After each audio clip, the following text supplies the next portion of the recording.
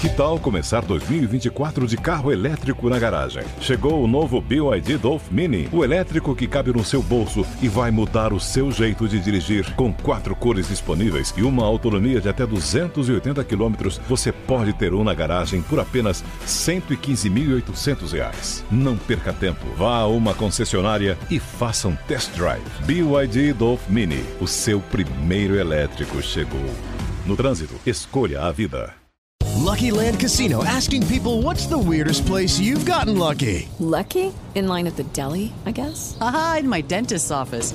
More than once, actually. Do I have to say? Yes, you do. In the car before my kids' PTA meeting. Really? Yes. Excuse me, what's the weirdest place you've gotten lucky? I never win and tell. Well, there you have it. You can get lucky anywhere, playing at LuckyLandSlots.com. Play for free right now. Are you feeling lucky? No purchase necessary. Void where prohibited by law. 18+. Terms and conditions apply. See website for details.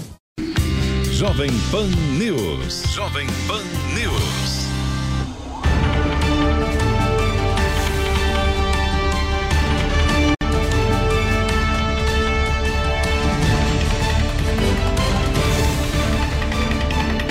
Jovem Pan News.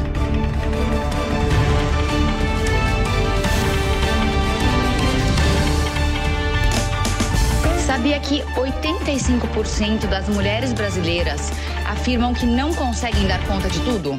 Se você também tem essa sensação, te convido a acompanhar esse programa, que é para você, mulher, que equilibra vários pratinhos ao mesmo tempo e sente que é difícil dar conta de tudo e ainda ter tempo para você. Nosso objetivo é ajudar você a atingir a sua melhor versão. Se torne uma mulher positiva e conquiste a vida que você sempre sonhou. Então anota aí, domingo às 10 da noite na Jovem Pan e também no aplicativo Panflix. Te espero. O programa que revolucionou o jeito de noticiar política e se tornou líder de audiência. Os Pingos nos Is, de segunda a sexta, 6 da tarde, na Jovem Pan News.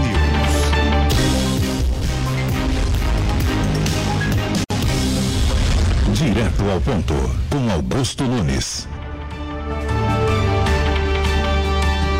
Boa noite. Neste momento, o programa Direto ao Ponto começa a ser transmitido ao vivo para todo o Brasil pela TV Jovem Pan News no canal 576 das operadoras Claro e Sky, no canal 581 da Vivo e no canal 7 nas antenas parabólicas. Você também pode acessar o Direto ao Ponto pelo YouTube, pelo Facebook, no Twitter e pelo aplicativo Panflix.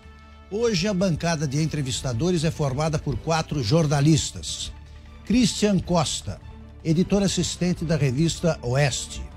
Jorge Serrão, comentarista da TV Jovem Pan News. Pedro Canário, repórter de política do site Bloomberg Linha. E Carlo Cauti, editor da revista Exame e professor de Relações Internacionais no IBMEC. Hoje, o Direto ao Ponto recebe o empresário Dirceu Frederico Sobrinho.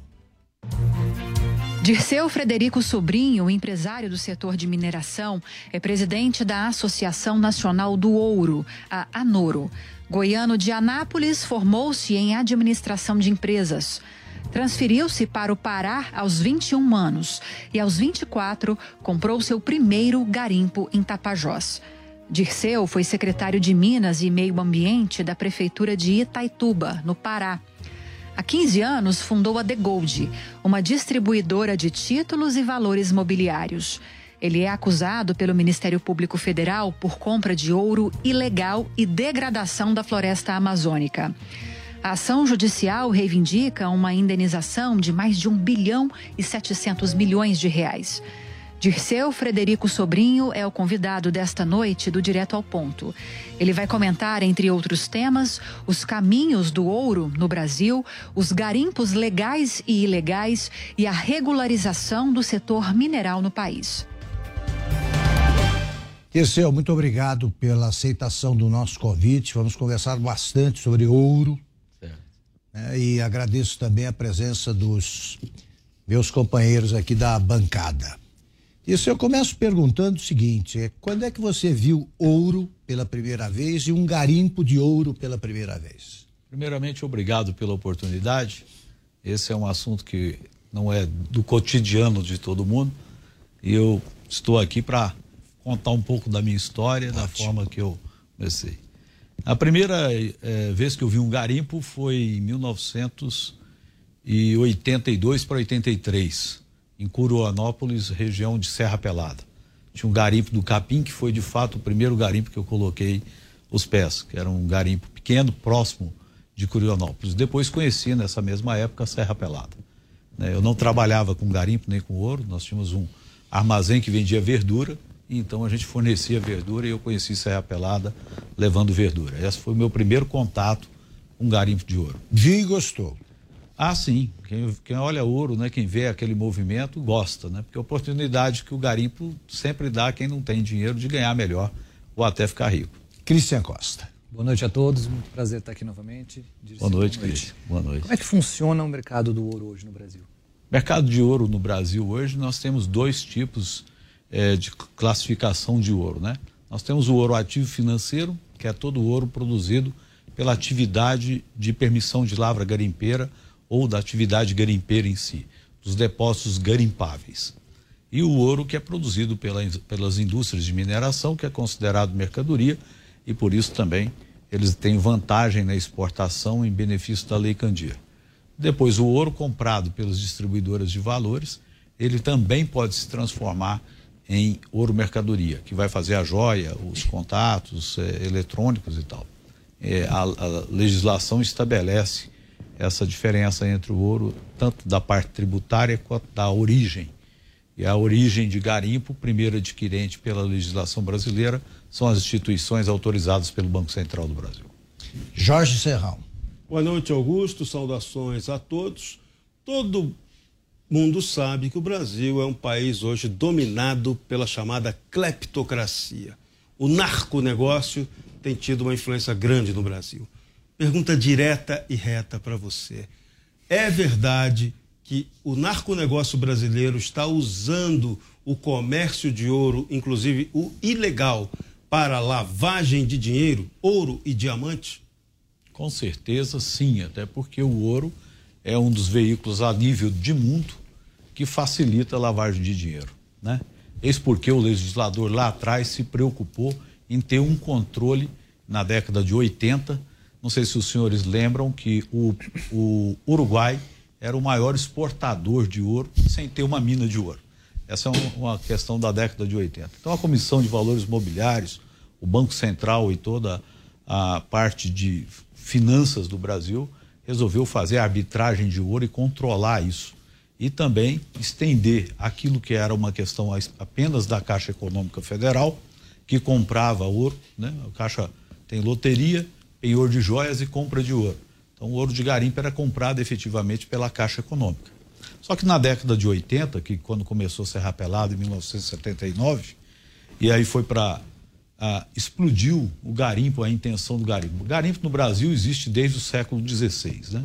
Mas em 80 houve um grande boom e a Caixa Econômica não tinha perna para colocar um posto da Caixa Econômica em todos os rincões e corrutelas de garimpo produzindo ouro. Então, o estudo foi que as instituições financeiras autorizadas pelo Banco Central deveriam entrar nesse mercado até para controlar da origem desse ouro, controlar o mercado desse ouro para que esse ouro não servisse.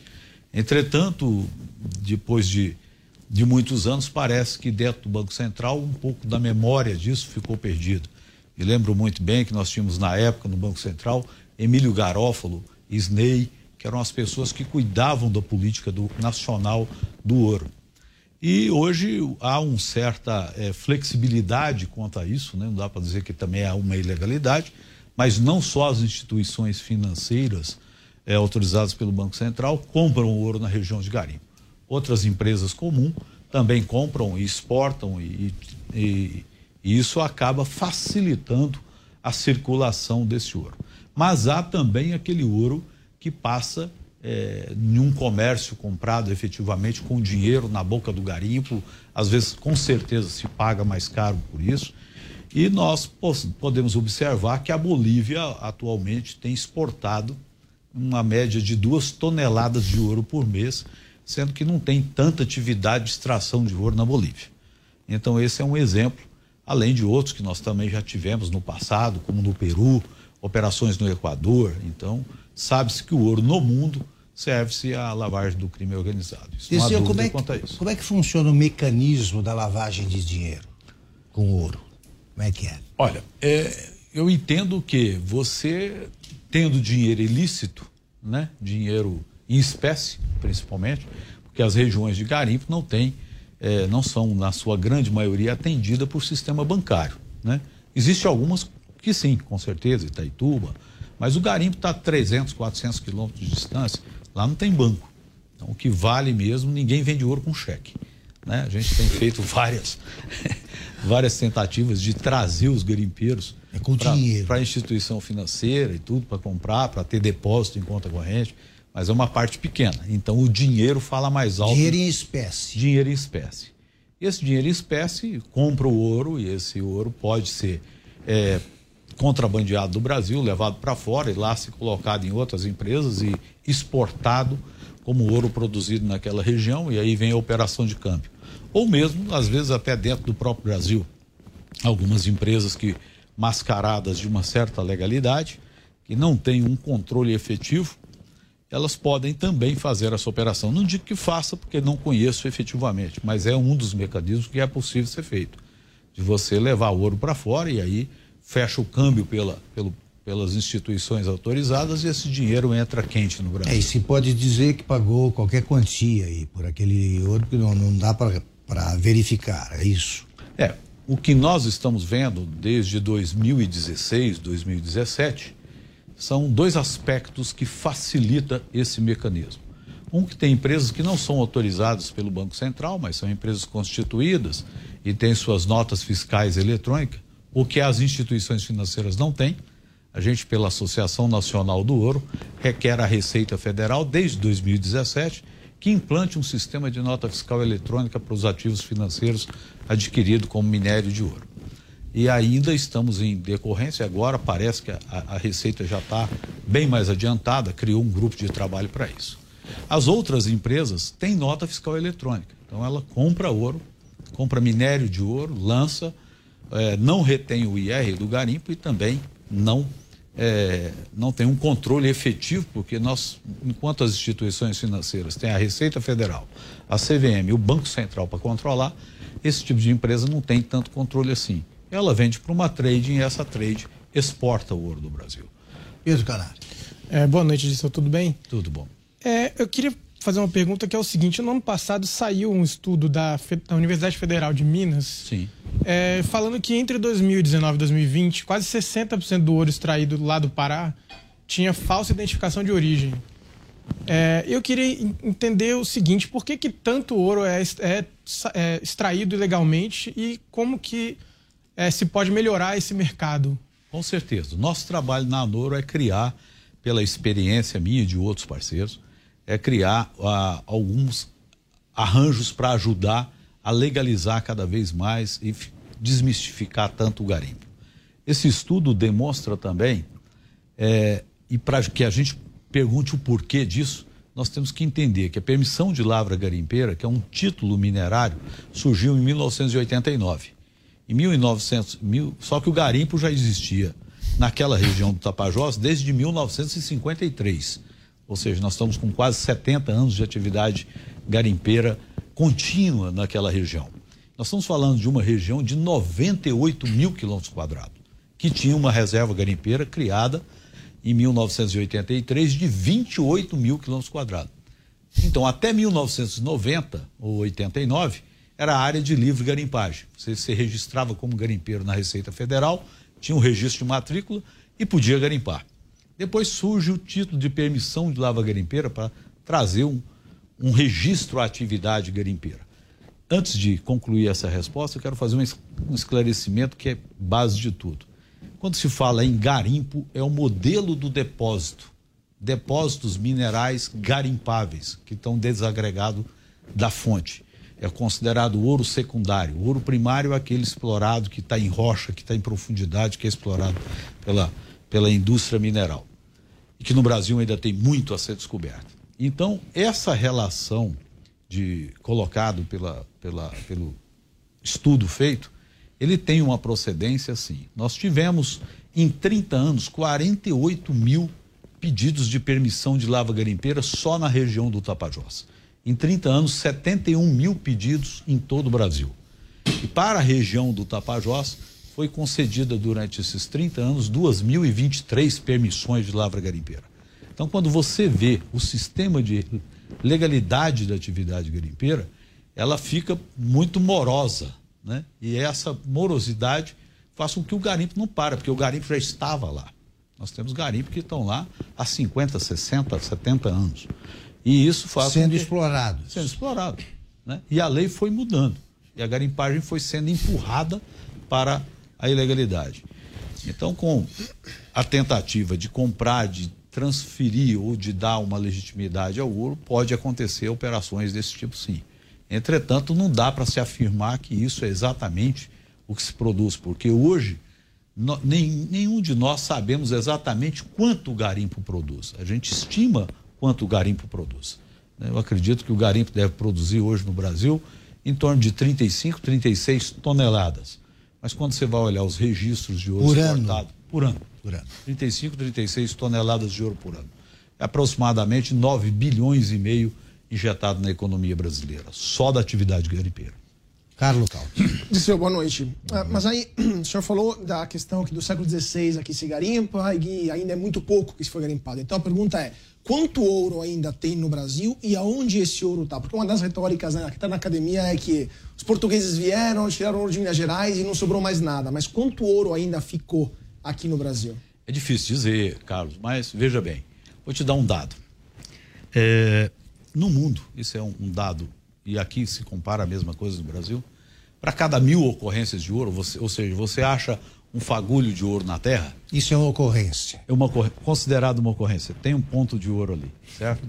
Para cada 1.000 ocorrências de ouro, em torno de 550 serão exploradas pela atividade garimpeira, porque é de um modelo garimpável. Ele está sobre a terra, mais fácil. Ele está a baixa profundidade, digamos assim.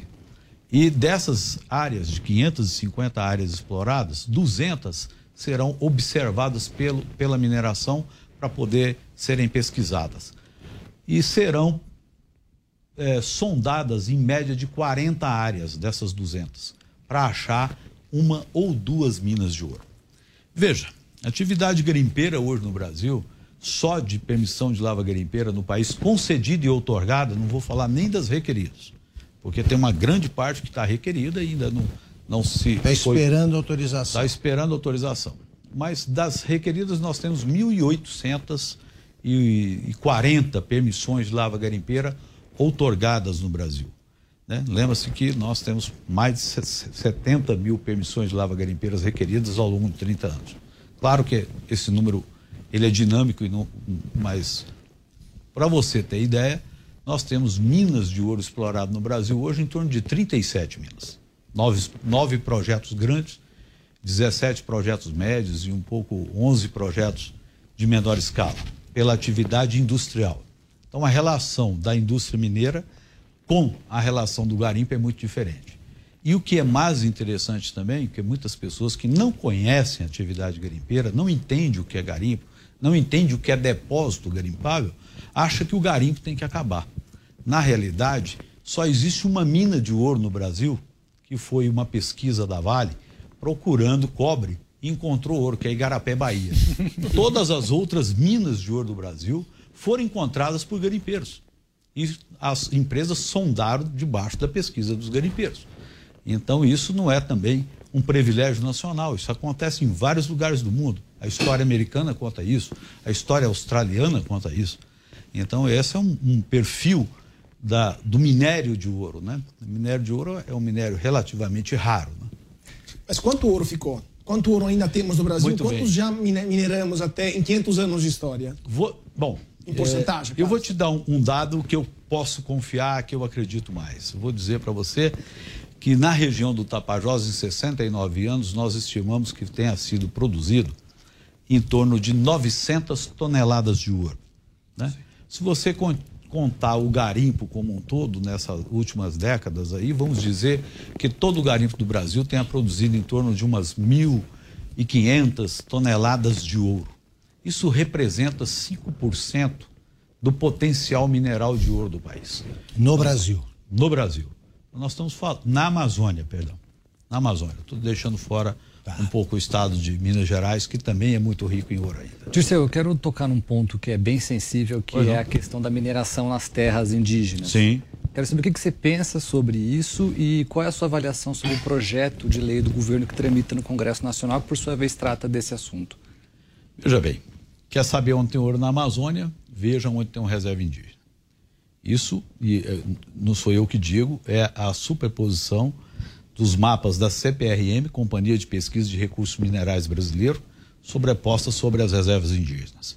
E a demarcação foi feita quando já se sabia da existência do... Pelo menos tem um indício, né? Então as reservas indígenas são ricas em vários minerais, não só ouro, né? Mas ouro, diamante, casterita, ferro, tantalita, isso é conhecido, é até estudado, porque nós conhecemos algumas áreas indígenas que foram para cima do garimpo, depois que descobriram o garimpo, cresceram a reserva indígena para cima do garimpo. Mas também... Com que objetivo? Não sei. Honestamente, alguém na política nacional ou alguma influência quis proteger, digamos assim, as nossas grandes reservas minerais. O Brasil ainda é grande reserva mineral. Agora, falando sobre a relação de garimpo em terra indígena, a lei não permite. É um garimpo considerado, sim, um garimpo ilegal. Mas ele existe há 60, 40, 50 anos que tem a influência. E não existe garimpeiro dentro de área indígena que não tenha acordo com o índio. Agora, que é um meio ilegal, é o meio ilegal. Assim como as unidades de conservação, de preservação permanente, Parque Nacional, com atividade de mineração, também é ilegal. Agora, você acredita que essa exploração em áreas indígenas vai ser legalizada? Eu acredito que precisa ser legalizada. Ao bem do Brasil e ao bem do próprio índio. O Christian perguntou até pelo projeto de lei. Qual é a avaliação do senhor sobre esse projeto? Ele dá conta do que é necessário? Não, eu penso que o projeto pode ser melhorado.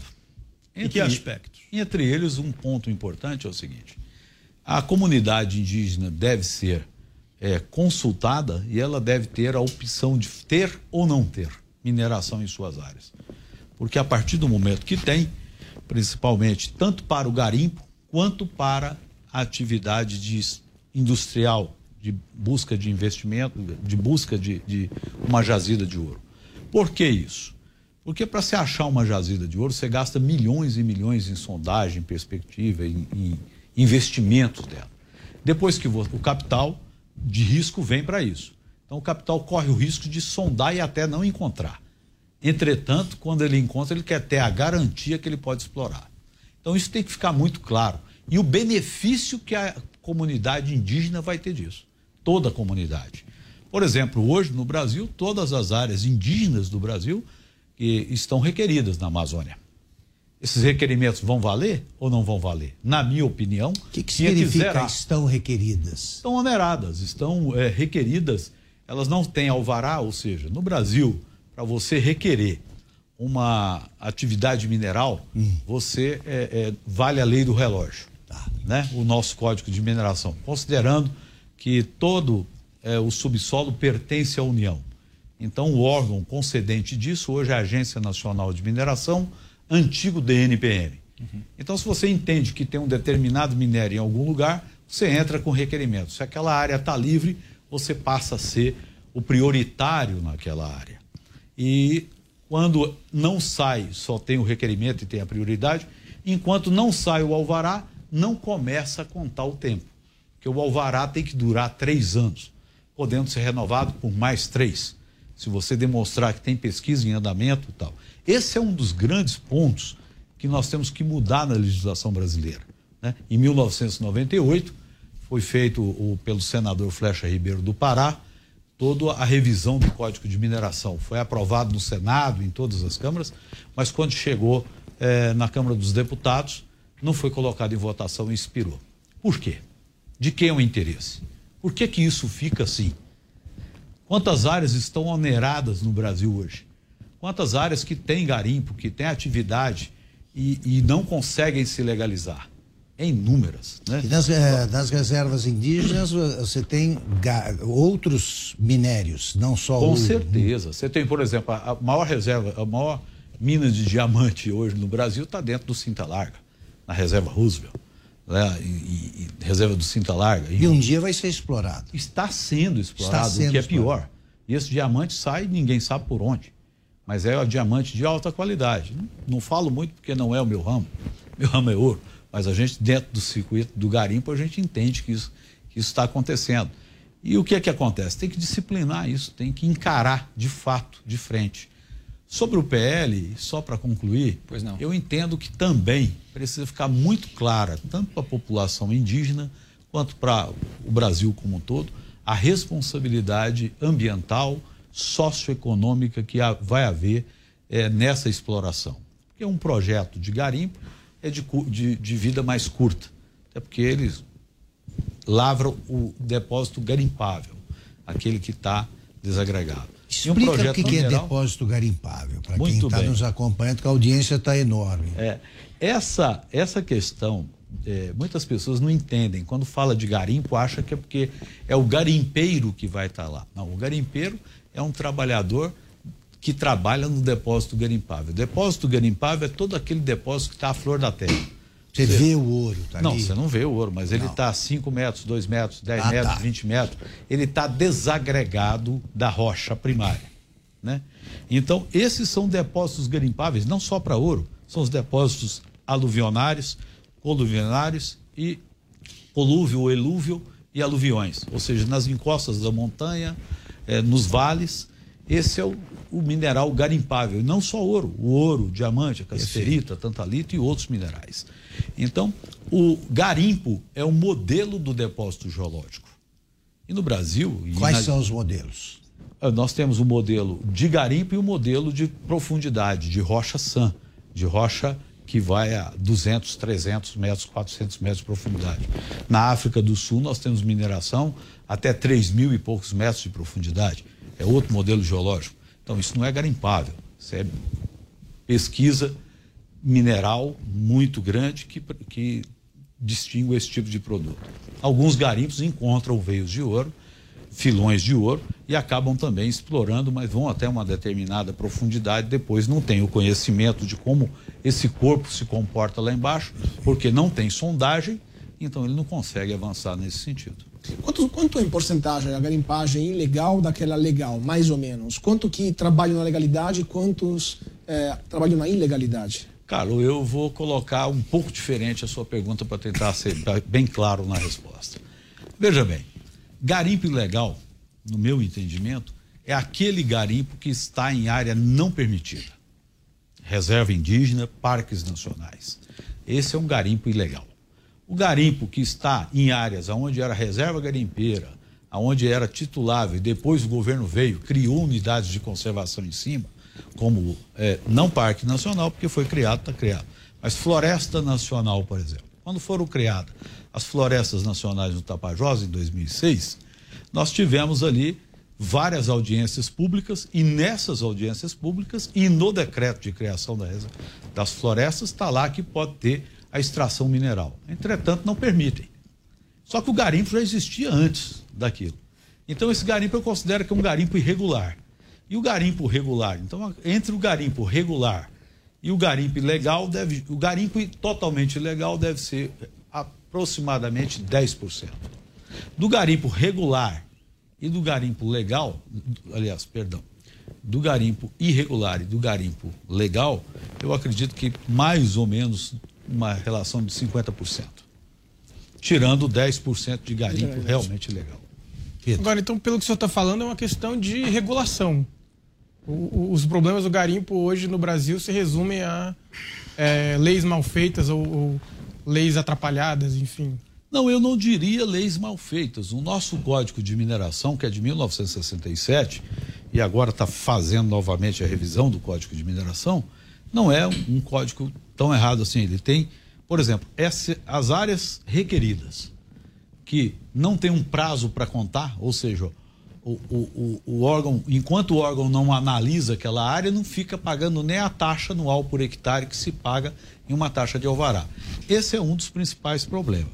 O outro problema grave que existe é quando alguém, para especulação, ou mesmo na busca de um direito minerário, que ele abre o sistema do SIG-Mining da Agência Nacional de Mineração, ele percebe que aquela área está desocupada, que ninguém requereu ela. Quando ele vai no Google e vê que tem um garimpo naquela atividade, ele requer imediatamente, ou para especular, ou alguma empresa de mineração. Isso dificulta a legalização da atividade garimpeira através dos garimpeiros que lá de fato estão ou das cooperativas que lá estão. Então nós precisamos fazer uma grande campanha para organizar isso, porque a lei permite que haja um requerimento de pesquisa e que para minério de ouro, para outros minérios, e também uma permissão de lavra garimpeira sobre o requerimento de pesquisa. E quando você legaliza e traz a atividade aos holofotes da legalização, você melhora todos os aspectos. Aspecto ambiental, porque você sabe quem está lá fazendo e tem de quem cobrar. Aspecto social, porque o ouro também arrecada, embora os impostos do ouro sejam relativamente baixos, e tem que ser, porque no mundo todo, quando você tributa muito o ouro, ele some. Então nós temos mais a ganhar em legalizar a atividade garimpeira, e é esse o nosso grande esforço através da Associação Nacional do Ouro, fazendo campanhas orientativas e buscando soluções práticas e efetivas para o garimpo. Quer dizer isso, que quando você tributa muito ouro, ele some? No mundo todo, o imposto do ouro é sempre pequeno. Porque se você tributar muito ouro, ele sai da terra e não passa, o governo não vê. Jovem Pan News. Quer acompanhar os conteúdos da Jovem Pan sem pagar nada? Baixe Panflix. Já são mais de 800 mil downloads no nosso aplicativo. Lá você acessa toda a programação da Jovem Pan. News, esporte, entretenimento, saúde e muito mais. Não perca mais tempo e baixe já. Panflix, a TV de graça no seu tablet ou celular. Conheça o Zuco Delivery, o aplicativo do Zuco para você desfrutar no conforto da sua casa. Massas tradicionais preparadas artesanalmente, carnes, peixes, aves, cardápio completo com o melhor da cozinha italiana, com o toque contemporâneo do Zuco Restaurante. Zuco Delivery, o novo app com o melhor da culinária italiana, agora na sua casa. Disponível grátis na sua loja de aplicativos. Baixe agora. Zuco, sempre um bom momento. A notícia de última hora. 24 horas. News. Jovem Pan News. Quer ser uma pessoa bem informada? Eu tenho uma novidade para você. Agora você pode receber todo o conteúdo exclusivo da Jovem Pan diretamente na sua caixa de e-mail. Assine nossa nova newsletter e tenha acesso ao melhor conteúdo de política, economia, esportes e entretenimento diariamente às 10 horas da manhã, logo após o Jornal da Manhã. Para se inscrever é fácil. Acesse jp.com.br/cadastro e informe seu e-mail. Veja como é fácil ser uma pessoa bem informada. Nós, mulheres, sabemos muito bem que São Paulo é a locomotiva do Brasil. Sabemos também que a força do trabalho da mulher é decisiva para o crescimento do nosso estado. Temos consciência de que a participação da mulher na política partidária é muito pequena. Precisamos participar mais por nossa liberdade, pela justiça, por nosso país. Sou mulher, sou patriota. E não tem alguém que coloca um carimbo e diz: essa barra é pura e eu certifico essa barra. Prova disso que a maioria das refinadoras brasileiras fecharam, né? Nós temos hoje a Casa da Moeda, a Marsan, que são certificadas pela Bolsa, mas a maioria das outras refinadoras são pequenas, porque o mercado deixou de ser atrativo. A própria Degussa, que era uma grande refinadora, a Umicore, fechou o seu refino de ouro no Brasil. Serrão. Os ambientalistas demonizam os garimpeiros. Qual é o real impacto ambiental dessa atividade da garimpagem? É real essa história da poluição da Amazônia por mercúrio? Os rios da Amazônia estão sendo realmente poluídos por mercúrio? Garimpeiro usa de verdade o mercúrio? Olha, garimpeiro usa mercúrio sim, principalmente na Amazônia, porque o ouro é muito fino. Agora, o ambientalista verdadeiro, eu ainda não encontrei quase nenhum. Eu encontrei ambientalista teórico. Eu, por exemplo, fui para o garimpo, constituí garimpo com 24 anos de idade, eu comprei meu primeiro garimpo e me preocupei com aquilo, porque eu também tenho até hoje uma visão de coerência ambiental. Ver desmatar, e aí eu falei, como é que eu posso fazer isso de uma forma melhor? E então eu desenvolvi um modelo de garimpo que é muito simples, para nós é simples, que é um garimpo mais consciente. E isso eu comecei a fazer revistinhas para educar garimpo em 1994, até num projeto de uma instituição que eu ajudei a criar e formulei, Associação dos Mineradores de Ouro do Tapajós, a MOT, e com apoio da comunidade europeia. A gente já ensinava como usar a retorta do mercúrio, como fazer pesquisa de ouro na Amazônia, como tampar o buraco, como reflorestar, como trabalhar com a água sem deixar com que ela leve tanta lama para os rios. Ou seja, isso vem desde 1994, do modelo que eu consegui conceber, no entendimento que fazendo daquela forma você impactava menos o meio ambiente.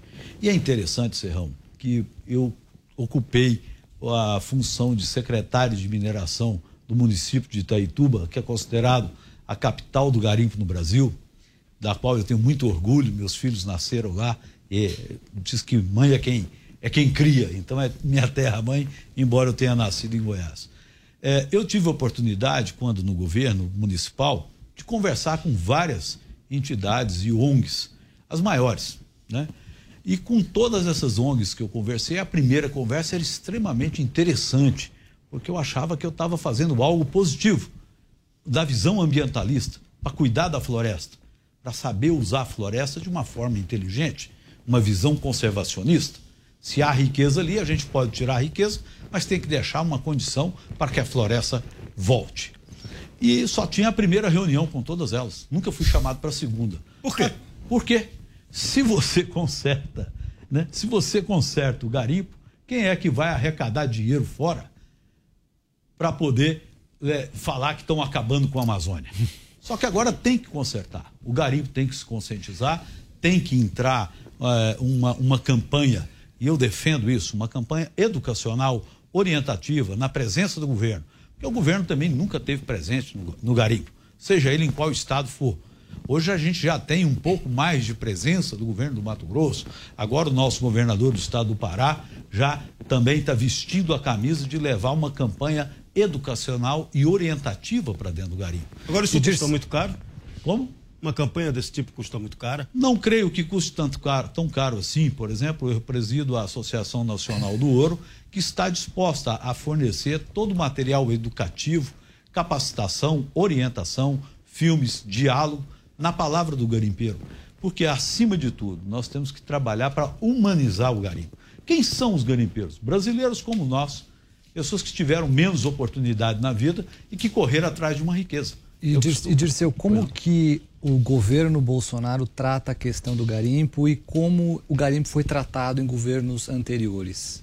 Em alguns governos, até para você falar com o governo era difícil, quando você falava a palavra garimpo, né? Muita gente não queria falar. Então, no governo Bolsonaro, nós tivemos algumas experiências muito válidas. Por exemplo, eu me lembro em 2019, primeiro ano de governo, em abril de 2019, foi feita reunião no Palácio do Planalto, ali com os ministros de peso, o próprio Tarcísio, nós falamos o nome dele agora há pouco, ministro Moro, ministro Onyx Lorenzoni, ministro do Meio Ambiente, Ricardo Salles, e eles reuniram para discutir garimpo, como é que poderia regularizar a atividade garimpeira.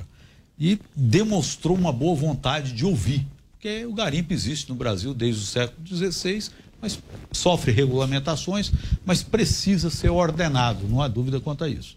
Agora, por último, o presidente Bolsonaro soltou um decreto para a mineração artesanal, porque a mineração artesanal no mundo todo, na mineração artesanal é considerada a mineração desses modelos geológicos que é o modelo de garimpo. Então penso que o governo está pensando a respeito disso. Tive uma oportunidade também de estar com o general Mourão e na época, dia 26 de junho do ano de 2020, se não me engano, e nós falando com o general Mourão, nós pedimos a ele, 2019, não me lembro o ano precisamente. E o general Mourão, ele perguntou, mas como é que a gente conserta garimpo? Porque ele conhece a Amazônia. Falei, general, o governo não entende o que é o garimpo. E ele criou prontamente uma comissão envolvendo elementos da Agência Nacional de Mineração, profissionais do Ministério de Minas e Energia, principalmente da Secretaria de Minas e Metalurgia e do Ministério do Interior e Desenvolvimento, e foram até o garimpo. Foram entender, foram viver, foram pôr o pé na lama, como diz a gente, e foram entender e geraram um relatório que hoje o governo teve esse relatório, que são providências do que tem que fazer. Nesse relatório, uma das coisas que se fala do garimpo, acima de tudo, o garimpo é uma questão social. Segundo, o garimpo é uma questão ambiental, que precisa ser cuidada. Então, em cima disso, nós estamos trabalhando e pedindo mais atenção do governo para regulamentar. Mas regulamentar não adianta chegar fardado, com gastar horas e horas de helicóptero para reprimir o garimpo. Eu penso que nós temos que gastar, sim, dinheiro para educar, orientar e legalizar. E quando você legaliza, você sabe quem é, aonde está, quantos são, quanto produz, e isso fica às claras para todo mundo. E o garimpeiro merece esse respeito. Dirceu, o que o Ministério Público alega nessa ação movida contra você? Olha, o Ministério Público faz várias, como se faz, suposições, né? O Ministério Público supõe que a minha empresa comprou uma determinada quantidade de ouro e tudo, mas não tem uma prova, ele está supondo, e para isso eu tratei com os meus advogados para deixar na mão deles para defesa. E quais teriam sido os prejuízos ambientais de que fala a ação? Isso é bem interessante. Veja bem, o Ministério Público usou uma calculadora que diz que para cada quilo de ouro produzido no garimpo, gera-se R$1.700.000 de prejuízo ao meio ambiente. Então, nós estamos falando que 1 quilo de ouro retirado do Brasil, na Amazônia, está gerando 5 a 6 quilos de prejuízo. Baseado em quê? Em quê? Né? Vamos aprofundar o estudo. Então, 80% desse valor, aproximadamente 1.300.000, 340, diz que será sobre a contaminação do que vai sofrer a população nos próximos 41 anos. De onde eles tiraram esse 1, eu não sei, né? Podia ser só 40. Os 41 anos de contaminação do mercúrio.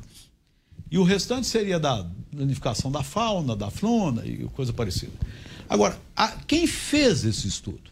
Quem fez esse estudo, nem quem fez o estudo, assina e afirma. Ele faz teoricamente, que é uma ONG dos Estados Unidos e tal. Aí, a Universidade de Minas Gerais também, buscando auxiliar o Ministério Público, né?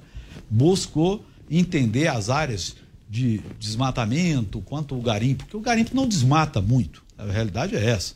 Comparado a outras atividades, o desmatamento do garimpo é muito pequeno. E se o garimpo for feito de forma ambientalmente correta, como a gente ensina há muito tempo, espero que agora o governo incorpore esses ensinamentos para levar e educar a classe garimpeira, a floresta se recompõe depois de passar da atividade em 5, 6 anos. O senhor mencionou essa questão do desmatamento. Quantos por cento o garimpo desmata? Olha, na nossa região do Tapajós, a ordem de desmatamento é em torno de 48 mil hectares impactados na atividade garimpeira para uma região de 98 mil quilômetros quadrados. Então, nós estamos falando em 0,26% de desmatamento na região. Agora, se o garimpo é feito de uma forma que ele tampa o buraco, ele também pode reflorestar e aí você não tem impactos. Ou seja, nós estamos falando de uma atividade de 70 anos, contínua, numa região de 98 mil quilômetros quadrados, né, que transformada em hectares, dá milhões de hectares, para 48 mil hectares de... Agora, também percebo que o Ministério Público, apesar de estar fazendo todo o trabalho que está fazendo, tem uma intenção clara de arrumar essa situação. Isso é positivo.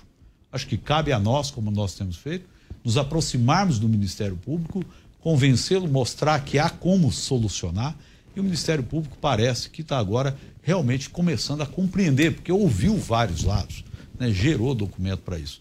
Nós estamos querendo e estamos juntos, tanto com o Ministério Público como com o IBAMA, com o ICMBio, abrindo canais de diálogo, porque eu entendo que o melhor caminho Augusto, é educar, é ensinar o garimpeiro, estar presente ao garimpeiro, dar dignidade ao garimpeiro, humanizar o garimpo e trazer esse garimpeiro e a garimpeira, que são heróis brasileiros que enfrentam a Amazônia. Nós temos que respeitar essa gente. Então você não teme ser chamado de bandido ambiental, né? É o Carlos Caldo que está tentando falar faz tempo. Obrigado. Desculpa. Não, isso é uma pergunta. O ano passado teve um episódio icônico também. Dezenas de balsas que se juntaram no Rio Madeira, né? Que é uma operação também bastante espetacular da Polícia Federal, que de fato destruiu aquelas balsas e se dizia que eram garimpeiros ligados a tráfico de drogas ou a outros tipos de ilegalidades.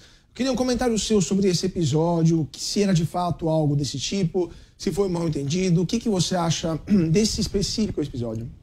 Eu acho bastante fantasioso, né? Não posso afirmar ou não se tem ou não ligação com crime organizado, mas na realidade o garimpo no Rio Madeira ele existe há 70, 80 anos, então é um rio fantástico porque se origina na Serra Madre de Dios e sempre há dragagem no rio Madeira. E muitas daquelas dragas, não vou dizer todas, algumas delas são moradias também. Porque tem garimpeiro que cria família ali, como quem mora em cima de palafita, tem quem mora em cima de draga. E ganha o sustento dele tirando o ouro ali. Então, a pessoa mora numa casa que boia e vai tirando o ouro debaixo do rio, é isso? Isso também existe. Não vou dizer todas, a maioria não é assim, mas uma parte pequena é assim. Dragas menores, famílias menores, às vezes é um trabalho da própria família, sempre tem muitos dragueiros. Eu entendo que deveria ter sido feita uma operação de cadastramento, quem está dentro, quem está fora, quem está legal, quem está usando de forma correta, e primeiro se conhecer, ter um senso e um entendimento antes de tomar uma atitude, porque essa atitude ninguém ganha com isso. A natureza principalmente não ganha. O governo não ganha porque também, se não está regulamentado, não arrecada, né? A população das regiões da Amazônia que tem interferência econômica do garimpo, são vários lugares, também sofre quando essas intervenções acontecem. Então o que a gente precisa é fazer as intervenções, sim, mas de uma forma diferente. Vamos organizar, vamos evoluir o garimpeiro, vamos ensinar, vamos dar oportunidade para aqueles que querem se legalizar. Mas então, e aqueles que não querem, aí a força da lei. Mas então o que foi aquele episódio de várias balsas ali no Rio e resistindo? Né? Todas juntas. Todas juntas e resistindo à ação da polícia e tal, por que isso? Olha, na realidade, aqueles rios são rios que também tinham requerimentos de permissão lava-garimpeira, e para ter um requerimento de permissão lava-garimpeira, você tem que ter um licenciamento ambiental. E alguns licenciamentos ambientais não foram renovados pelo IPAM, que é o órgão ambiental lá do estado do Amazonas, por visão de que o garimpo tem que acabar e por outras visões. Então, eu penso que aquilo revoltou também muitos garimpeiros que estavam legais, que gastaram dinheiro para se legalizar e ficaram proibidos pela sua atividade por não renovação do licenciamento ambiental, sem a presença do Estado explicar o porquê não renovar. Olha, você está fazendo isso errado, isso aqui não pode, tem que ser feito desse jeito e tal. Ou seja, eu penso que isso criou uma motivação na atividade garimpeira e houve uma união para combater. Mas no fim o que é que deu? Queimaram várias dragas, prejudicou muitas pessoas e entendo que antes disso deveria cadastrar quem é quem está legal, quem não está. Ok, estavam em cima de uma área que é requerida por uma empresa, embora tenha um nome brasileiro, mas é uma empresa canadense, que está ali sob uma grande reserva de potássio. Então isso também precisa ser olhado por esse olho. Serrão. Exatamente isso que eu ia perguntar. Qual vai ser a consequência, então, disso que ocorreu lá? Olha, eu penso que a consequência, Serrão, é essa, ou seja, muitas famílias que perderam a oportunidade de trabalhar, de estarem devidamente legalizadas e organizadas financeiramente, né? Então essa já é a consequência que existe. E acima de tudo, que é muito triste na atividade garimpeira, é a marginalidade que se coloca o garimpo. O garimpeiro não merece isso. E a exploração do potássio, já que entrou na moda depois dessa guerra Rússia-Ucrânia, potássio vai faltar do Brasil, então é a hora de explorar. Vai acontecer isso? Eu penso o seguinte, tem que explorar os potenciais de potássio que tem no Brasil, e alguns deles já descobertos estão dentro de área indígena. E também na calha do Rio Amazonas, que tem pesquisa de uma empresa canadense, exatamente onde estava essa reunião de dragas, que questionou isso. Então, temos que estudar isso, porque o potássio, nós importamos potássio. Então, nós precisamos ajustar essa legislação para permitir a melhor extração e a extração mais inteligente das riquezas minerais que esse país tem, que são muitas. De onde chegam os mineradores? Quem são eles da Amazônia? De onde eles vêm? Mineradores ou garimpeiros? Os garimpeiros, desculpa. Os garimpeiros vêm do Brasil todo. Do Brasil todo. A maior parte, por exemplo, vem muito do Maranhão. Maranhão. É do Maranhão. Mas vai de Goiás, como eu fui, vai do Brasil inteiro. Você tem uma busca pela vontade de ganhar dinheiro. Aquele que não tem oportunidade, que vê. Eu costumo dizer que o garimpo é onde o pobre tem chance de ganhar melhor ou até de ficar rico. Por falar nisso, você do seu primeiro garimpo, quanto ouro você conseguiu e o que isso te rendeu? Dinheiro. Bom, me rendeu muita coisa, porque foi a semente do meu crescimento, né? E graças a Deus hoje eu tenho, e ao meu trabalho e ao garimpo, principalmente ao garimpo, eu ganhei dinheiro suficiente para montar hoje a minha instituição financeira, que faz 15 anos esse ano, coincidentemente esse mês. Então, o garimpo sempre me proporcionou ganhar dinheiro. Não é fácil também, porque você tem que ter um controle, né? Se você fazer a conta bem certinha, tem horas, na época que eu entrei em garimpo, o quilo de ouro valia em torno de 10 a 11 mil dólares. E é possível calcular quanto você conseguiu, medir quanto você conseguiu? É possível, sim. Eu acho que em torno de uns 300, 400, uns 400 a 500 quilos de ouro. Quilos de ouro? Quilos de ouro. Ou todo até mundo com inveja. Até um pouco mais. Se você... É um bom número. Você me fez uma pergunta que eu mesmo vou fazer uma checagem, mas com certeza em torno disso. A Receita Federal está escutando essa decisão. Não, mas está bem declarado, está bem colocado. Se você fosse hoje ministro de Minas e Energia e tivesse plenos poderes para agir na pasta, quais seriam as 3 primeiras medidas que você faria? A grande primeira medida, a revisão clara do Código de Mineração. Nós temos um potencial mineral no Brasil gigantesco, né? Mas precisa que essa legislação funcione. O código é bem escrito, como eu disse, algumas mudanças precisam ser feitas, principalmente o período. Entrou com requerimento, tem que levar um tempo aquele requerimento para virar alvará, até para o governo arrecadar mais. A segunda coisa, eu partiria com uma grande campanha de orientação e educação ambiental para todos que ocupam a Amazônia, porque lá talvez esteja as maiores riquezas minerais desse país. E levaria isso ao nível de conhecimento, de educação e de socializar essa atividade, humanizando essa atividade dos garimpeiros, não só do ouro, do diamante, da casterita, de todos os minerais garimpáveis. Criaria também uma forma de comunicar como usarmos o potencial da Amazônia. Por quê? O potencial da Amazônia não é só um potencial do mineral, mas é um potencial hídrico. Nós tivemos impedimento de usinas hidrelétricas, por exemplo, no Rio Tapajós, que foram questionadas porque tem uma ou outra área indígena, né? E a população indígena, fazer um grande censo nesse país. Quantos índios tem, quantas reservas tem, quantos garimpeiros tem, quem é esse povo da Amazônia e aonde esse povo está. Então eu penso que isso deveria partir para que a gente saiba planejar melhor como ter a Amazônia de uma forma mais inteligente. Pedro. Só para não perder o gancho aqui, o senhor estava com a resposta meio pronta para isso, né? Tem pretensões de entrar na política? Já tive, Pedro, já tive. Só fui uma vez candidato a suplente do senador Flecha Ribeiro, em 2018. No Pará. E nós ficamos em terceiro lugar, não ganhamos a eleição, embora tivéssemos no Pará 1.100.000 e tantos mil votos. Entretanto, ainda agora sou convidado a ser novamente candidato a suplente dele, mas eu também aprendi com o tempo que não dá para pôr o pé em 2 canoas. Ou você é empresário ou é político. No Brasil é muito complicado. E dizem que a política é uma mulher muito ciumenta. Não aceita que você cuide de outra coisa. Acho bacana, acho que nós temos bons nomes na política brasileira e devemos buscar apoiar pessoas íntegras e sérias e principalmente pessoas que conheçam o Brasil. Né? Claro. Defendo até a questão do voto regional também. mas não pretendo e não serei candidato. Para onde vai o ouro brasileiro? O ouro que o Brasil exporta em grande parte, que países são os maiores compradores e por quê? Veja bem, o Brasil, em média, produz em torno de 100 a 110 toneladas de ouro oficialmente, digamos assim, né? E esse ouro, 95% desse ouro é exportado, 90% é exportado. O país que mais compra ouro no mundo, historicamente, é a Índia. A Índia compra em torno de 550 toneladas, em média, nos últimos 5 anos. E utiliza em quê?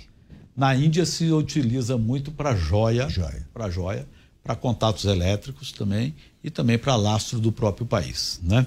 Então a Índia é o maior comprador de ouro do mundo.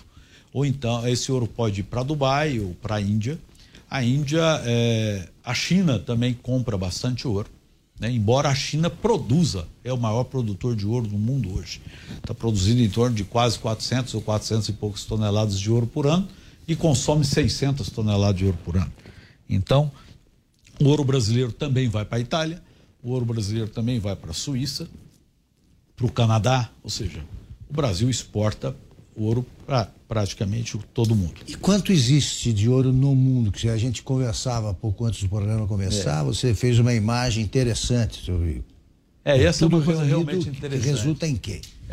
O ouro, todo o ouro do mundo, né, se estima que até hoje, desde 6.000 anos antes de Cristo, quando as pessoas começam, os egípcios já exploravam ouro, os incas exploravam ouro, se estima que se recolheu da terra até agora em torno de 190 mil toneladas de ouro. A produção anual é em torno de 3.500 toneladas por ano. Mas se você reunir toda essa produção de ouro em um único cubo de ouro puro, purificado, tira os metais contaminantes, ouro 99, vai dar um cubo de 22 metros. 22 metros de altura, de profundidade, de largura. Aproximadamente um prédio de 8 andares. O que é um prédio de 8 andares aqui na Avenida Paulista? E o que é um prédio de 8 andares no Brasil? E o que é um prédio de 8 andares no mundo? Então, esse é o ouro. E para efeito de comparação, no Brasil, quanto a gente ainda tem? Difícil de dizer. Dá muito mais que um prédio desse tamanho. Não, acho que não. Não. Nós estamos falando de 190 mil toneladas de ouro. Eu posso te dar uma estimativa que na Amazônia se produziu, vamos dizer, 1.500 toneladas de ouro, 2.000 toneladas de ouro, isso representa talvez em torno de 5%. Se representa em torno de 5%, nós então teríamos na Amazônia algo em torno de 30 mil toneladas de ouro, ou 40 mil toneladas de ouro. O país que mais tem reserva de ouro no mundo é os Estados Unidos, 8 mil toneladas. O segundo é a Alemanha, que já vem para 3 mil toneladas, então a escala é grande. O Brasil aumentou suas reservas em ouro atualmente. Diante disso, qual é o futuro estratégico desse negócio do ouro? Estratégico a nível nacional, eu penso que é ordenar a atividade garimpeira, ordenar o Código de Mineração, dar segurança aos investidores também das operações de mina, né? Conviver harmoniosamente. O garimpo responsável, o garimpo que tem responsabilidade socioambiental e a pesquisa mineral, para que o nosso solo não fique aí parado, para que aumente o investimento na pesquisa mineral brasileira. Esse é um desenvolvimento. Na Constituição de 1988, nós tivemos um bloqueio do investimento estrangeiro no Brasil, porque tinha que ter o capital, a maioria do capital, o controle do capital de investimento das mineradoras tinha que ser nacional. Em 1995, Fernando Henrique muda isso. Então, a partir daí, muitos investimentos não vêm para o Brasil por conta da insegurança que nós temos, né? Insegurança jurídica. Então a gente precisa dar segurança, legalizando o garimpo, deixando o garimpo ocupar as áreas garimpáveis e deixando as empresas pesquisarem os subsolos em profundidade e viver em harmonia. Nós temos ótimos exemplos disso, que acontece, por exemplo, no estado do Mato Grosso, alguns que acontecem no Pará, de desenvolvimento harmônicos. Também temos problemas, conflitos, né? Porque aonde tem ouro, costuma-se dizer que dá confusão. Todo mundo quer pegar. Vamos agora para um ligeiro intervalo, voltamos já já com a segunda e última parte da entrevista com o empresário Dirceu Frederico Sobrinho. Estamos conversando sobre os caminhos do ouro.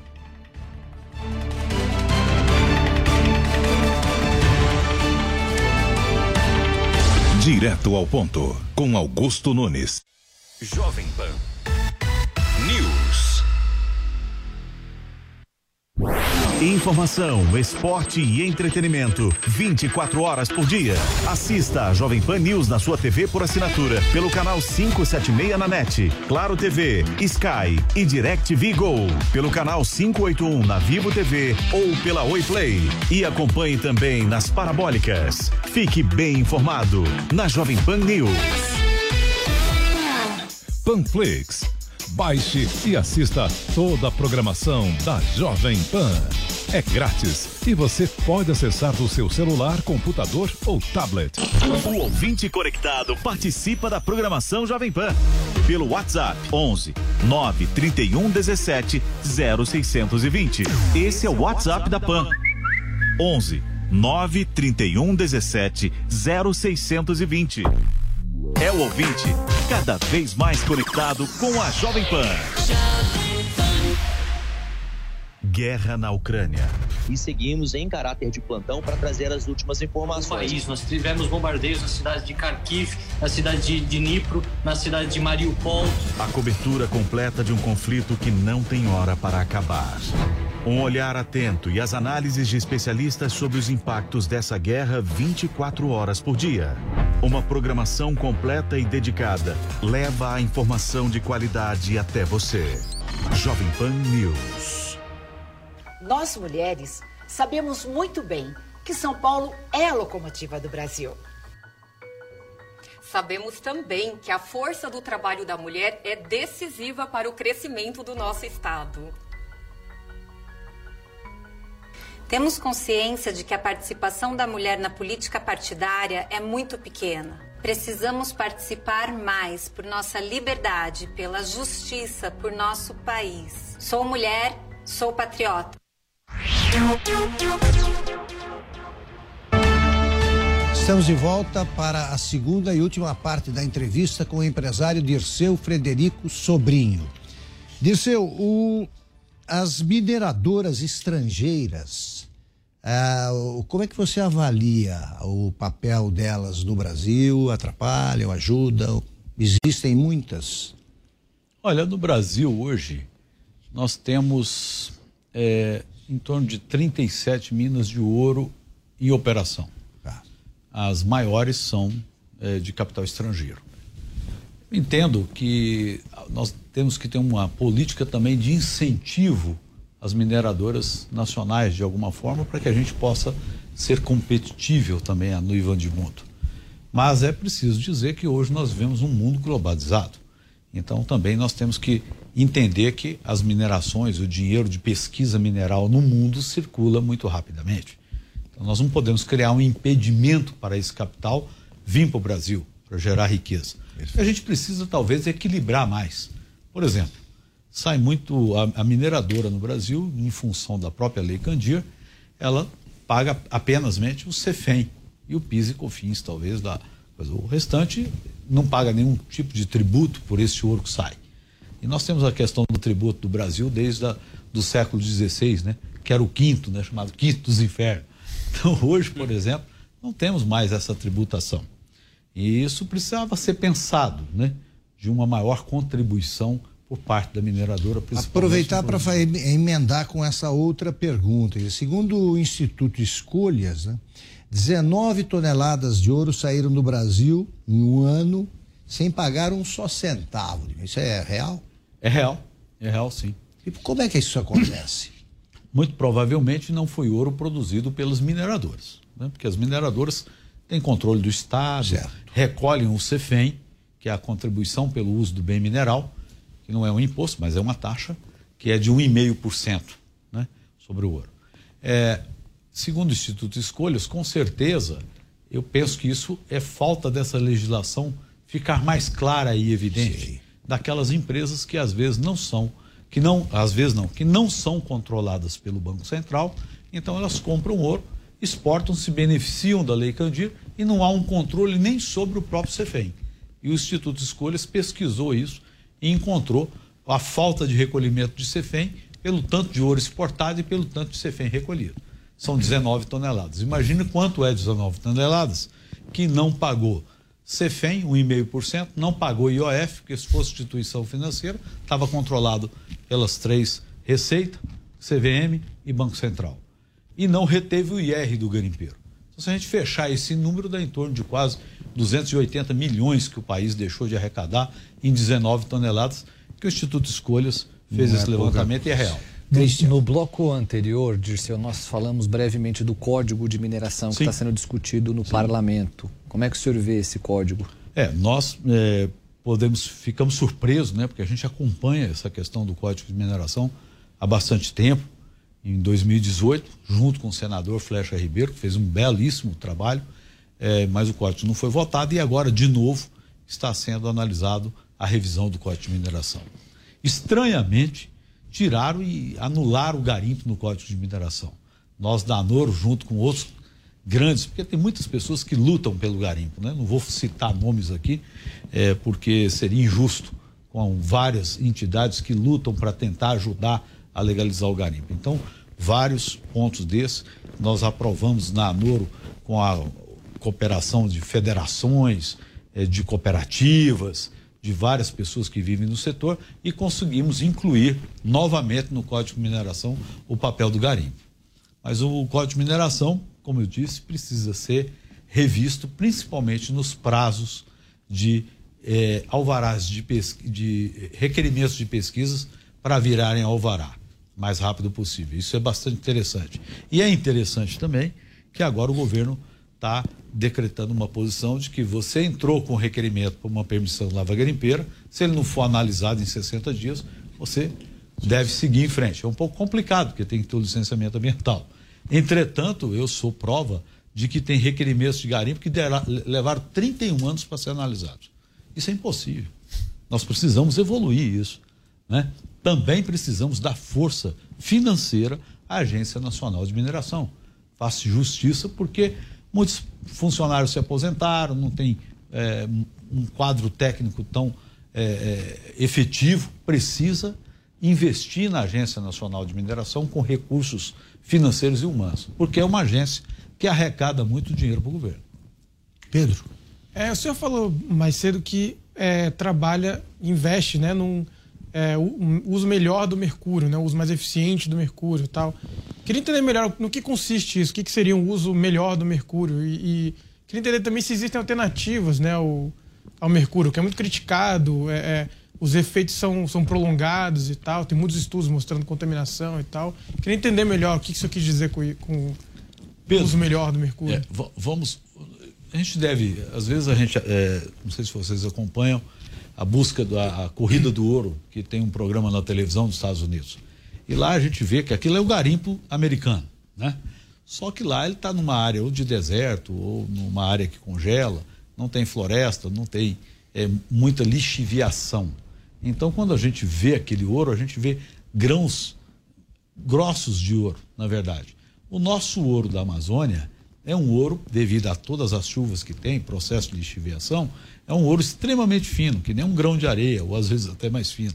Então, o mercúrio é usado não jogando na terra, não jogando nos rios. E muitas pessoas não entendem isso.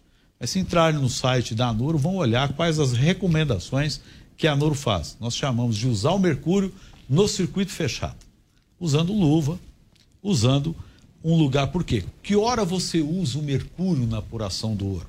É quando você concentra aquela terra na caixa, que parece um escorregador, você concentra aquela caixa que geralmente hoje já se usa carpete, e aí você, naquela terra concentrada, você vai amalgamar o ouro com mercúrio.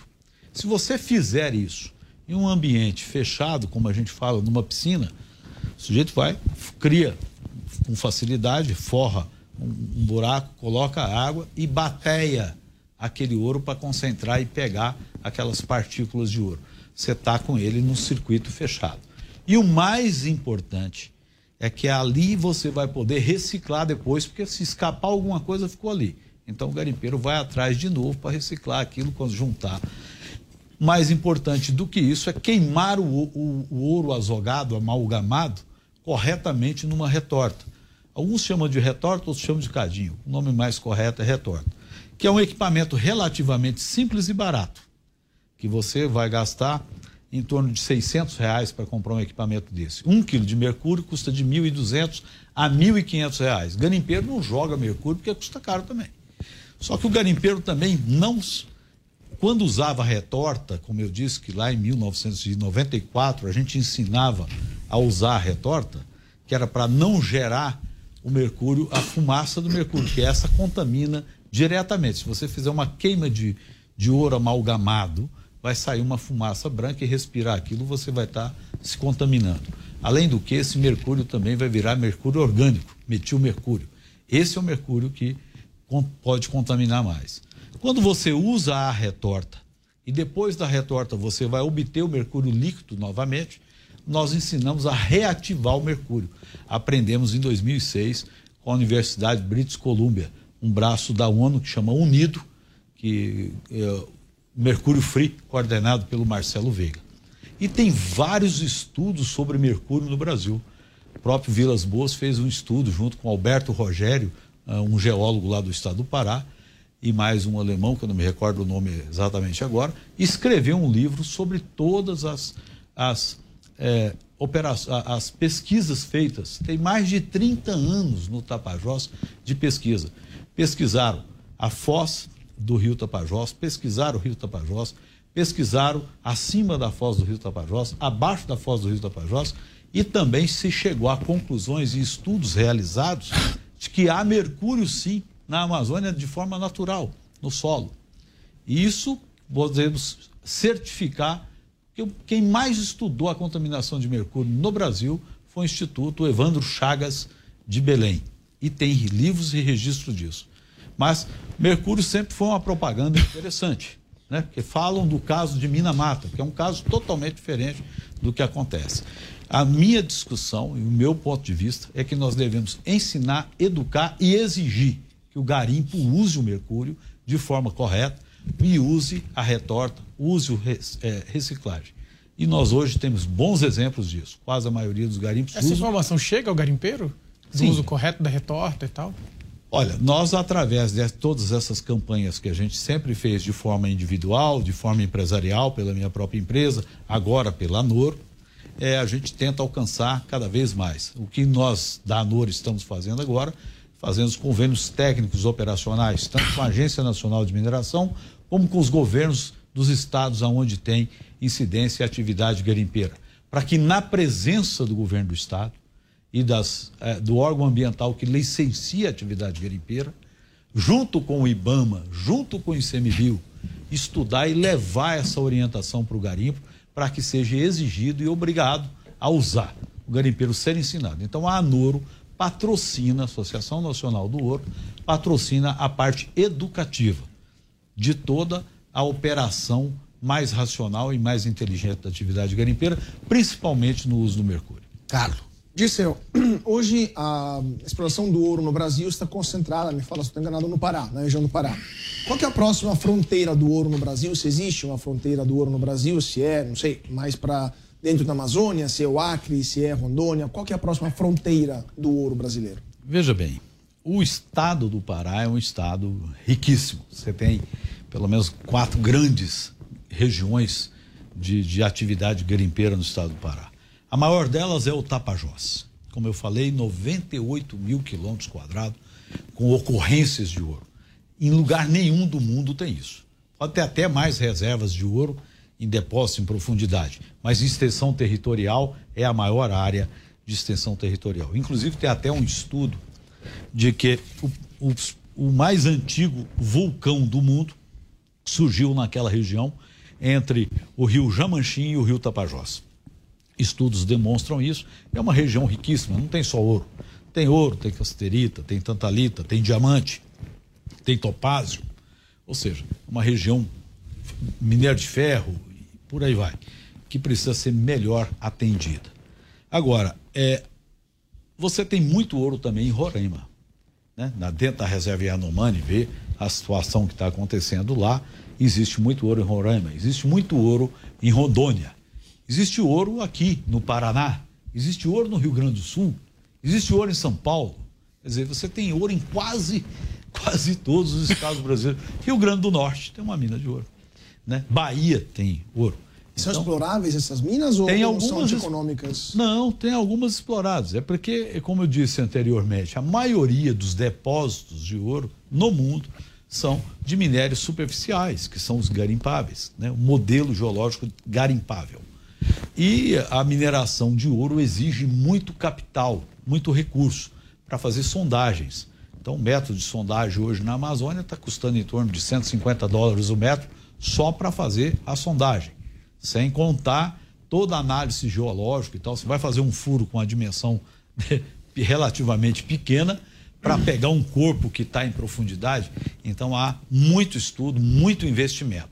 Daí é importante dar segurança à atividade também das mineradoras para desenvolver o potencial mineral que o Brasil tem. Por falar em segurança, as organizações criminosas estão presentes já nesse tipo de mineração? Não diria que eu, pelo menos, não tenho conhecimento de organizações criminosas dentro da indústria mineral. Houve há um tempo atrás o crime organizado envolvido, né, com compra de ouro ou coisa parecida, e envolvendo alguma atividade junto com o garimpo. Foi uma matéria que saiu, Narco Gold, na realidade. Eu penso, e daí a nossa luta, para deixar mais rastreabilidade e transparência. Quem produz ouro, quem comercializa ouro. Esse é o nosso trabalho, até para evitar. Pensarmos que nós vamos extinguir totalmente isso é diferente, mas podemos reduzir sensivelmente. O que está acontecendo hoje é que a falta de uma política direcionada para a questão do garimpo facilita que o crime organizado possa se beneficiar disso. Perfeito. Serrão. Quero voltar exatamente a essa questão. Você citou ainda há pouco que o Banco Central do Brasil, um tempo atrás, ameaçou entrar pesado para regulamentar, para deixar sério o mercado de comercialização de ouro. O que a autoridade monetária tem que fazer efetivamente para melhorar esse trabalho? Veja bem, a autoridade monetária, ela tem responsabilidade sobre as instituições que estão sobre o seu guarda-chuva, sobre seu regramento, que é o sistema financeiro nacional. Aquelas empresas que não são autorizadas a comprar, não é uma responsabilidade do Banco Central, porque o Banco Central não tem ingerência sobre ela. O que nós precisamos é, sim, discutir uma política com maior clareza e regulamentação do mercado de ouro. Porque também, vamos ser justos, se alguém compra ouro, emite uma nota, exporta esse ouro, recebe o câmbio que esse ouro foi vendido e esse dinheiro entra, ele também vai dizer, olha, não estou fazendo nada ilegal, a minha nota é nota fiscal eletrônica da Receita Estadual, da onde ele está, da Receita Federal. Exportei pelo aeroporto de Guarulhos, recebi o dinheiro por uma instituição financeira autorizada pelo Banco Central. Então também não podemos penalizar e condenar 100% essa atividade. O que está faltando é regular isso. O que é que acontece? Quais são a visão do setor para isso? Eu entendo que pelos pareceres do Banco Central, reiterando 2 vezes o parecer do Banco Central, a primeira aquisição de ouro da atividade garimpeira deve-se fazer por instituição controlada pelo Banco Central, até para evitar essas 19 toneladas que saíram do Brasil, se recolher imposto, e para ter controle sobre isso. Como eu disse, no passado, o maior produtor de ouro da América Latina era o Uruguai, porque o ouro brasileiro era contrabandeado. Agora tem a Bolívia. Agora está não na mesma proporção, mas a Bolívia tem exportado muito. Então, eu entendo que precisa definir com clareza, até para saber, tem que ter um posicionamento claro da Agência Nacional de Mineração, tem que ter um posicionamento claro do governo, da AGU. Já tem vários pareceres que dizem a mesma coisa, mas não tem nenhuma outra ação e as empresas continuam fazendo isso, porque se você tem uma empresa, você está ali, devidamente regularizado, autorizado, e está fazendo alguma coisa, e alguém não vem dizer e te deu autorização de fazer, você entende que está certo. Também não vou aqui condenar aqueles que estão fazendo isso. Eu entendo que é desigual, porque enquanto uma instituição financeira tem vários controles sobre essa operação e tem obrigação de recolher o IOF, que é 1%, de recolher o CEFEM, que é 1,5%, e reter o IR de garimpeiro, que garimpeiro só é tributado sobre 10% daquilo que produz, então é 2,75%. A outra instituição ao lado, a outra empresa, o CNPJ, né, está comprando aquele ouro e se beneficiando da Lei Candir, o ouro está indo embora. Não é, pelo menos tinha que ter isonomia. Não estou dizendo de exclusividade, mas uma questão isonômica tem que ter. Se eu não estou enganado, você disse que viu ouro pela primeira vez em Serra Pelada. Eu vi ouro pela primeira vez na região de Serra Pelada, num garimpo que chamava Garimpo das Mulheres, porque de fato era poucos homens, que a maioria estava tudo em Serra Pelada, Garimpo do Capim, em Curionópolis. E depois conheci Serra Pelada. Eu vi ouro de garimpo lá. Como é que foi conhecer Serra Pelada? O que aquilo representou? Porque a gente via aquelas fotos impressionantes, né? Quem nunca foi para lá, aquilo é uma coisa bíblica. Como é que era Serra Pelada? Na realidade... Hoje está desativado. Hoje está desativado. Era uma montanha que foi encontrado ouro em 1979. Muito ouro. Foi muito ouro. Quer dizer, 42 toneladas de ouro foram produzidas manualmente, retirado com as mãos de Serra Pelada. Na realidade, Serra Pelada não pode ser considerado um garimpo. Era uma mina de ouro associado com platina e paládio. Por isso, quando você viu o ouro de Serra Pelada, você nem achava que era ouro. Porque ele era parecia um bombril, né? Uma coisa mais ou menos assim estranha. Tem uma pepita de ouro de Serra Pelada, lá no Museu do Banco Central em Brasília. Você olha para ela, quem não conhece, fala assim, mas isso é ouro dessa cor? Ela é meio acinzentada. Sei. A minha experiência eu era muito jovem, eu estava com 17 para 18 anos, e primeiro que você não podia entrar em Serra Pelada de calça comprida. Não entrava mulher, né? Porque quando você entrava de calça comprida e quando você entrava limpinho, você ia sair totalmente sujo. Porque os garimpeiros faziam questão que eles subiam aquelas escadas, né? E carregando aqueles sacos, eles faziam questão de encostar com você e te lamear. E você tinha que aceitar aqui. E era normal. Mas o meu papel em Serra Pelada, minha inserção em Serra Pelada era para vender verdura. Eu vendia tomate, repolho, cebola, melancia e fornecia lá em Serra Pelada, nessa época, porque meu pai tinha um armazém, chamava Casa Brasil, era um armazém na cidade de Curionópolis, que tinha uma curiosidade, era conhecido como 30 de dia e 38 de noite, que era no quilômetro 30, né? Metade da cidade era prostíbulo, né? E a outra metade era o comércio e a moradia das pessoas, cidade de Curionópolis. Fantástico. Temos ainda 9 minutos. Eu quero saber de você, Dirceu, como é que você vê a atuação das ONGs ambientalistas no Brasil? Por exemplo, o Greenpeace, que volta e meia é usado como fonte pela mídia tradicional, digamos assim. Eu vou tentar acrescentar também, uma vez eu estava conversando com o general Augusto Heleno sobre isso. Ele me disse que quando era comandante da Amazônia, muitas ONGs e até muitas freiras missionárias estavam em vários locais há muitos anos sem falar uma só palavra de português, e eram exatamente os locais onde se sabia que havia mineração, né? Ou pelo menos havia jazidas. Isso é confirmado pela sua experiência também? Mas veja bem, deixa eu te responder, Cristian. Eu lamento que no Brasil as organizações preocupadas com o meio ambiente não querem um processo de educação, de orientação, de desenvolvimento inteligente. Porque a questão de meio ambiente não é uma questão de polícia, é uma questão de política e de educação, de evolução. Então as ONGs deveriam ir para dentro do garimpo, deveriam estar orientando, ajudando a pensar diferente no modelo de conservacionismo da Amazônia. Mas as ONGs, que devem ter outros interesses, menos um interesse ambiental. Isso eu posso dizer por conhecimento efetivo. Qual a ONG vai ensinar um garimpeiro como usar o mercúrio e não contaminar? Qual a ONG vai ensinar um garimpeiro a tampar o buraco para que a floresta se componha novamente? Não existe uma. Que eu conheço, não existe. Eu tenho 35 anos nesse mercado. Do mesmo modo, as ONGs têm outros interesses e o Brasil permite isso. Permite com toda clareza. Quer dizer, tem ONGs, tem territórios no Brasil que para você entrar você tem que pedir licença. Ou seja, tem um povo sendo criado, está sendo pesquisado a biodiversidade da Amazônia, né? As riquezas minerais impedidas. Quem motivou, como perguntou o Pedro, por que requereram, aumentaram tantas áreas indígenas do Brasil sobre os potenciais minerais da Amazônia? A gente precisa repensar isso com inteligência. A Amazônia é do Brasil. Nós somos brasileiros. Nós temos que ter acesso a essa riqueza. Temos que ordenar. Temos que até ter que é inevitável, de uma forma. Né, é claro. Inevitável. É inevitável, mas fazê-lo de uma forma consciente. Esse é o ponto, né? Demonstrar que nós temos capacidade, sim, para desenvolver a Amazônia. E esse é o povo da Amazônia. O povo da Amazônia tem que ser respeitado. Parece que ninguém trata o povo da Amazônia, né? Começa pelas organizações, se organiza dentro do próprio governo, vai se discutir Conselho da Amazônia. Quando você chega para reunir, muito interessante criar o Conselho da Amazônia.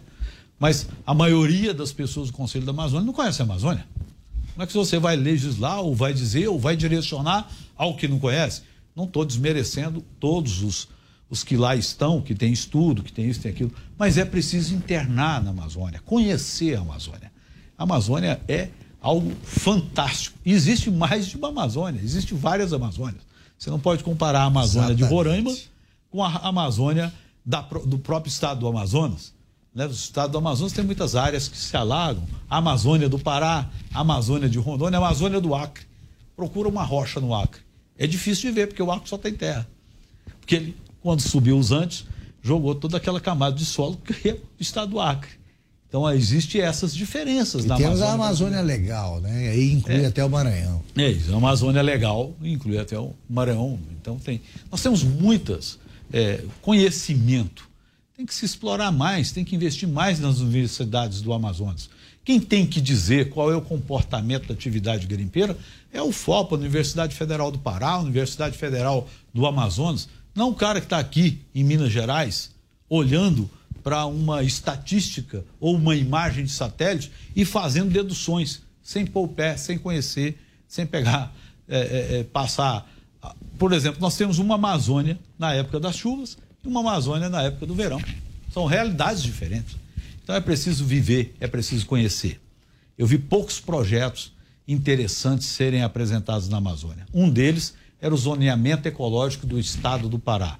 ZE, zoneamento ecológico econômico do estado do Pará, que com toda a área de desenvolvimento e tal, e colocando o estado num patamar de grande produção, impactaria em torno de 30%, 35% do seu território para ser 35% de um território produtivo.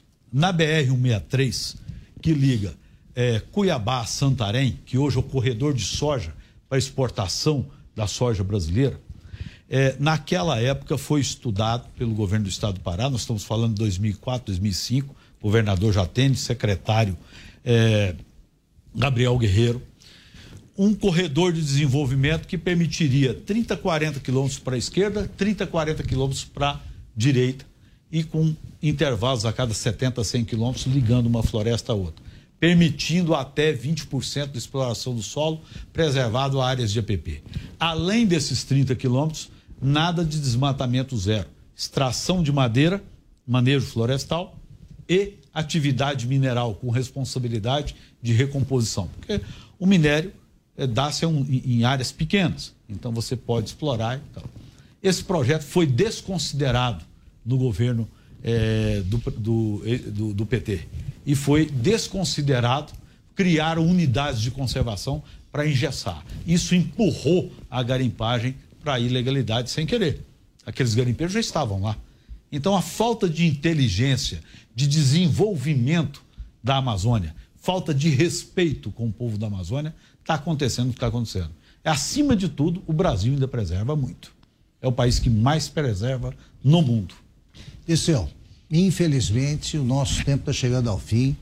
Muito obrigado por essa aula sobre ouro e Amazônia.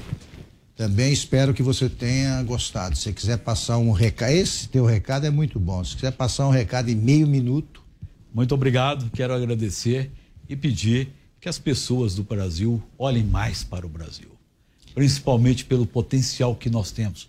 Nós somos um gigante adormecido. É como se tivéssemos amarrado por uma corda de chita e aceitamos tudo que os outros países falam e baixamos a cabeça.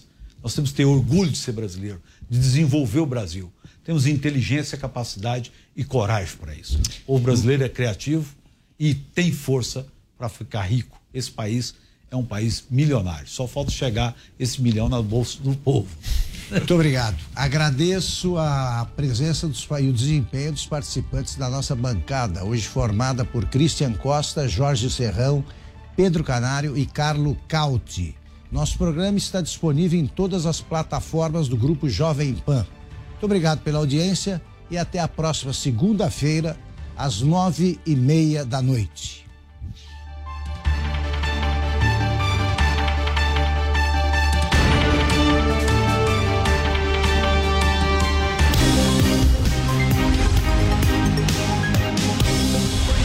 Direto ao ponto, com Augusto Nunes.